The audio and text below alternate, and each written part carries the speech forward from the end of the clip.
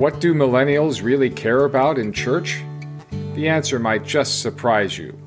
Welcome to the Pastor's Voice. I am Rule Sample, and I am passionate about Christian worldview. I talk to pastors and Christian leaders to encourage all believers in Jesus to live out a life of faith and discipleship. I conclude my conversation with Andrew Grissom and William Merriman, two millennial pastors from Memphis, Tennessee, and hosts of the Wandering Years podcast. We talk about what millennials are really searching for in a church. It's far simpler than we think.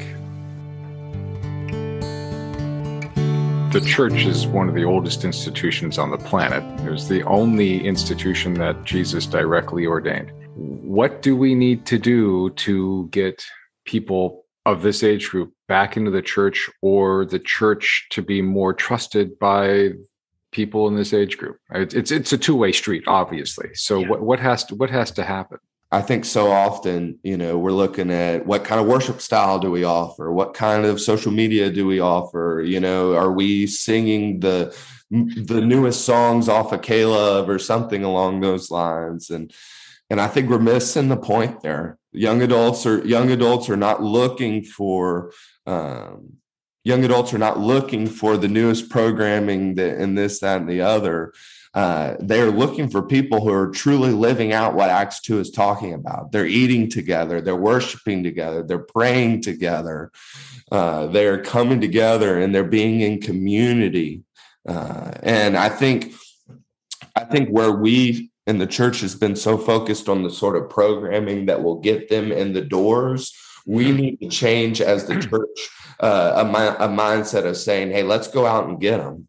And it doesn't start with the big programming. It starts with the one. It starts with the one. It starts with the person who turns around and looks and sees a young adult who might be sitting in the back of their church by themselves and says, "Hey, let's go have lunch together after church. And I want to know about you." The hope and the prayer and what young adults are searching for is people that don't just say they care for them, but they back it up with action, with thought, with care.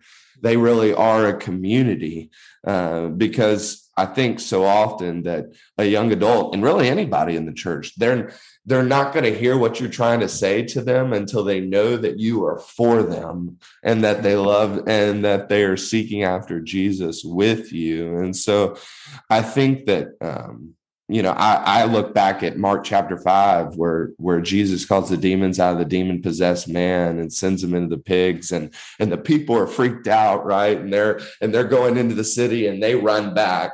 And what people miss so often in Mark chapter 5 is when the people get back, they see the man who had been once covered in demons for so long. He was fully clothed. He was in his right mind, and he was sitting at the feet of Jesus, and he was just listening to him. And I think that is a beautiful, powerful picture that a man who had been taken over by so many demons for so long, the first thought that he had as soon as he was of a free mind and a free will was he was saying, "Hey, I just want to sit at Jesus's feet and listen to him." And so I think for young adults, it's not about the programming, man. It's what does it mean for us to be intentional and looking. And this is for the people who are listening to this today. What does it look like for maybe one young adult in your community, one young adult in your church, to reach out to them and say, "Hey, come over to my house and have a meal with me. I want to know who you are." So many young adults don't have that. They're sitting at home alone, and they're eating dinner alone. And so you would be blown away at how much a simple invitation like that would mean to them. So I'm going to throw it over to William. And William, it's not about whether your church is liturgical, which is I'm a frozen chosen Presbyterian, or it's not about whether you're rocking the aisles, which is what my wife likes to do. I wear foamies when I worship her with her. It's about being genuine, and it's being about community. Is that what I'm hearing?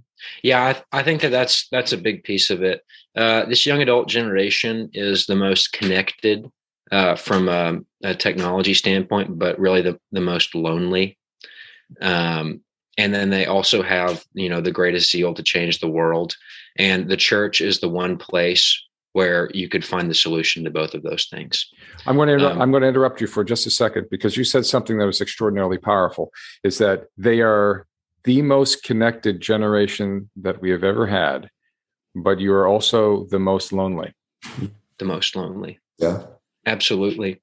And, you have this illusion of community or of life.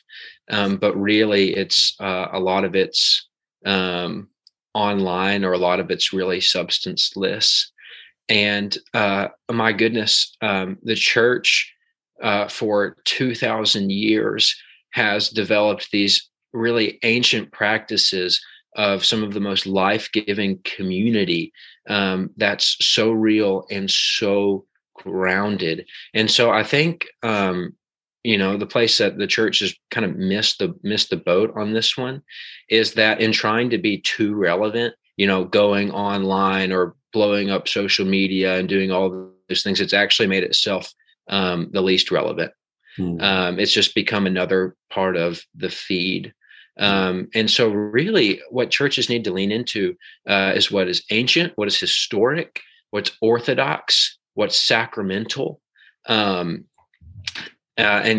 giving people a real, like something that is real and tangible. If you look at young adults, they're not listening to like CDs anymore. They're going back and listening to vinyl. They want something old. They want something ancient. They're not taking pictures on iPhones as much anymore. They want Polaroid cameras, something real, something to hold on to. And I think the church goes back to, its ancient practices of being sacramental, of gathering around communion, focusing on baptisms, laying hands on each other. Like these kind of things are really radical and really powerful. And it's something that, I know in our church that our young adults are hungering after. And then something else too. I'm a firm believer that the gospel is caught, not so much taught. It's really, you really soak it in almost through osmosis by being in community. And a big piece of that is, like Andrew said, really taking a personal interest in the one, and including them into just the regular operations of your life, inviting young adults over for dinner. Even if you're just working on a gardening project, inviting someone over to help do some yard work, or just be involved in their life, because they really are hungering after real human connection. And then I would say this, just the last thing, Jesus said that the gates of hell will not prevail against the church. And even though the statistics, aren't looking good, Christ loves the church. It's his bride. And yeah, it's not going anywhere. Amen. Bill Hybels, who wrote the book on megachurch, also came out quite a few years ago with a mea culpa that said exactly what you folks are saying, is that we've missed the boat. It's not about program. It's about discipleship. Yeah. And that's exactly what you're saying, is that millennials are not coming to church because there's no genuine discipleship making. Well, and that's, I think too, that's the thing. If you look at our churches right now, in a global sense, we are missing the boat. Not even just in our young adult years, but I would argue in a lot of our years of teaching and showing and modeling what true discipleship was. Look at what Jesus did. Look at what Jesus did with the 12 disciples. He walked and he lived so much life with them, and he taught to thousands of people, but we're missing the boat on that. We got to get back to what it means to be one-on-one, seeking after and seeking to be closer to Jesus together. Yeah. If I could say one more thing, in college, the thing that really was just like a resting place for my soul were a couple older Christians inviting me in. And so I went to a small Methodist church. The average age there was like 70, and a couple of, and they were all retired folks living in Middle Tennessee, and they would just took a real genuine interest in me and would invite me over after church into these beautiful homes and make food for me. And it really felt like home. It felt like somebody really had seen me, really loved me. And the same thing was true on Friday nights. A Christian philosophy professor, he was one of the only Christian professors on campus, would invite a few students over on Fridays when the whole rest of the campus was, turning up and going crazy. I would drive over and just share a meal, like Andrew said, break bread and be together. And it gave me a sense of home and security. And I think, if anyone in the church can do that, and I think it would be a really wonderful way to reach and touch our young adults. So Thomas Aquinas once wrote that after the fall, he wrote, before the fall, we could talk of spiritual things by appealing to the Spirit.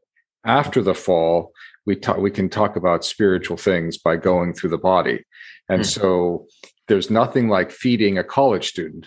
Amen. Talk about spiritual things and to create that spiritual bond and that discipleship. And that, I don't think that's ever changed. When I was in college, having a good home cooked meal, there was nothing like it. Amen. And then just being able to sit around afterwards and talk and chat and it doesn't take it doesn't necessarily take another young millennial to disciple another young millennial. Oftentimes it takes an older person to disciple you, but it has to be genuine. It's not, well, I'm checking a box. Okay, I've got my 3 millennials in tow this month. It's just about discipleship making. Yeah. Amen. Final question, guys, is that the pastor's voice is all about developing a Christian worldview, how reacting and interacting with the world around us with a mind focused on Jesus Christ. How can we encourage that in young adults? Really am a believer that the gospel is caught and not taught.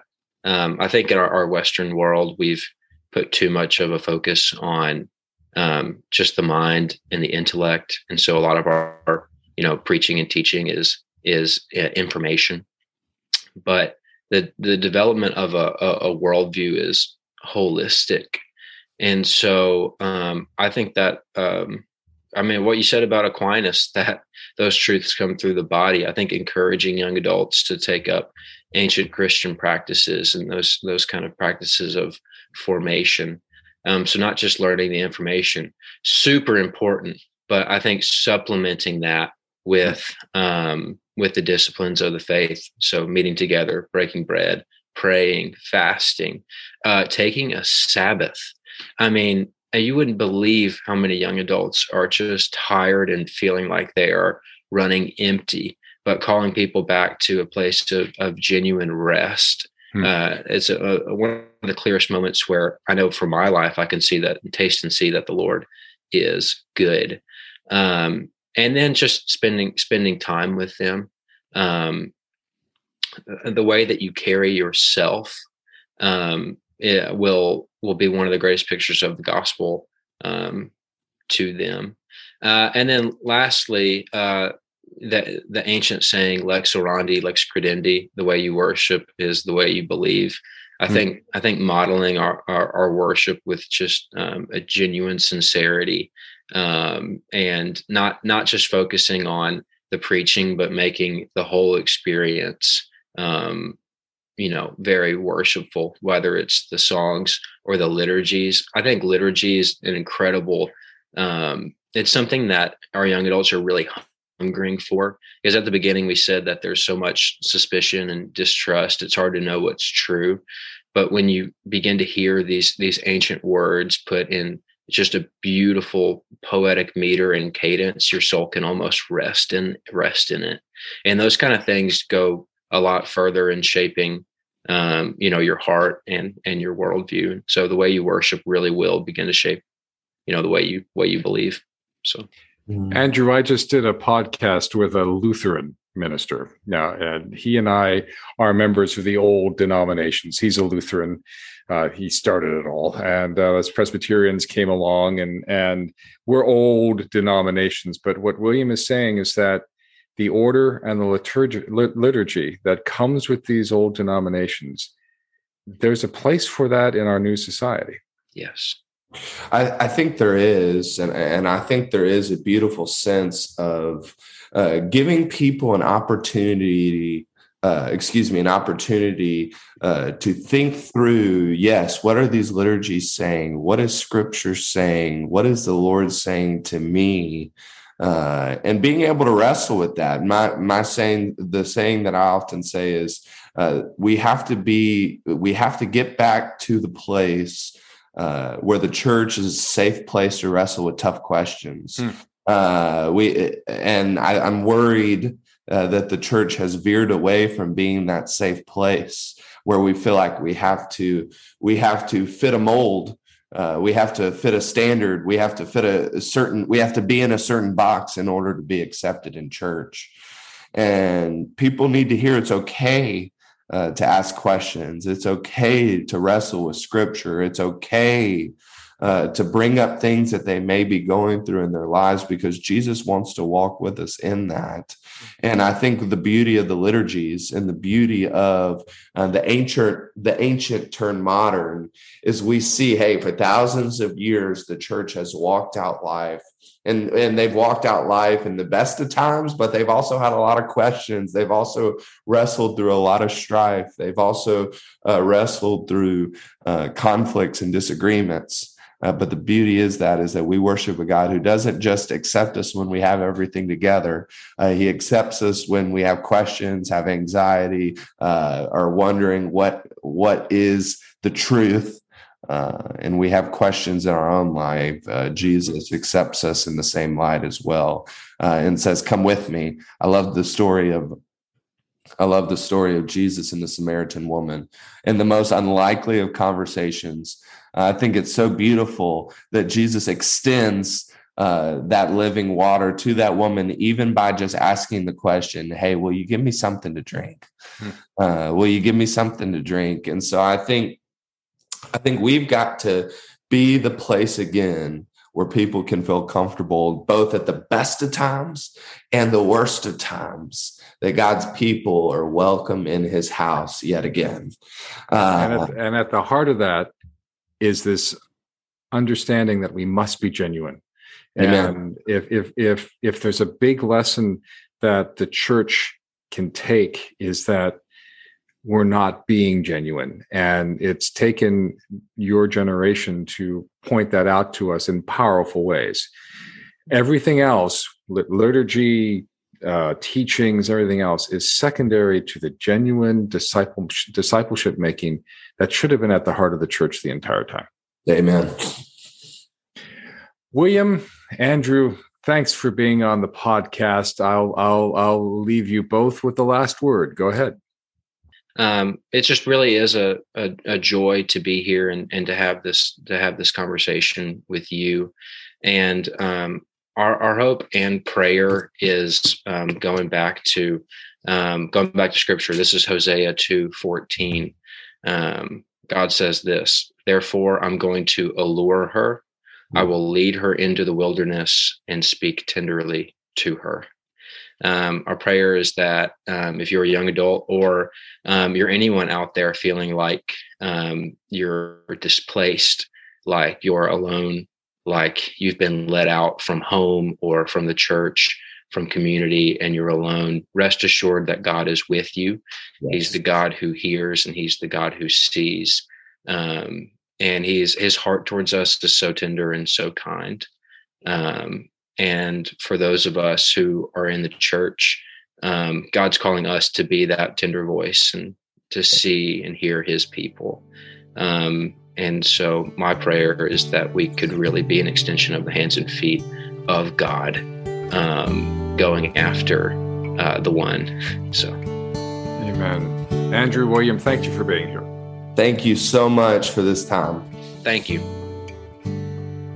Be sure to check out the Wandering Years podcast on any of your favorite podcast channels. The link is in the show notes.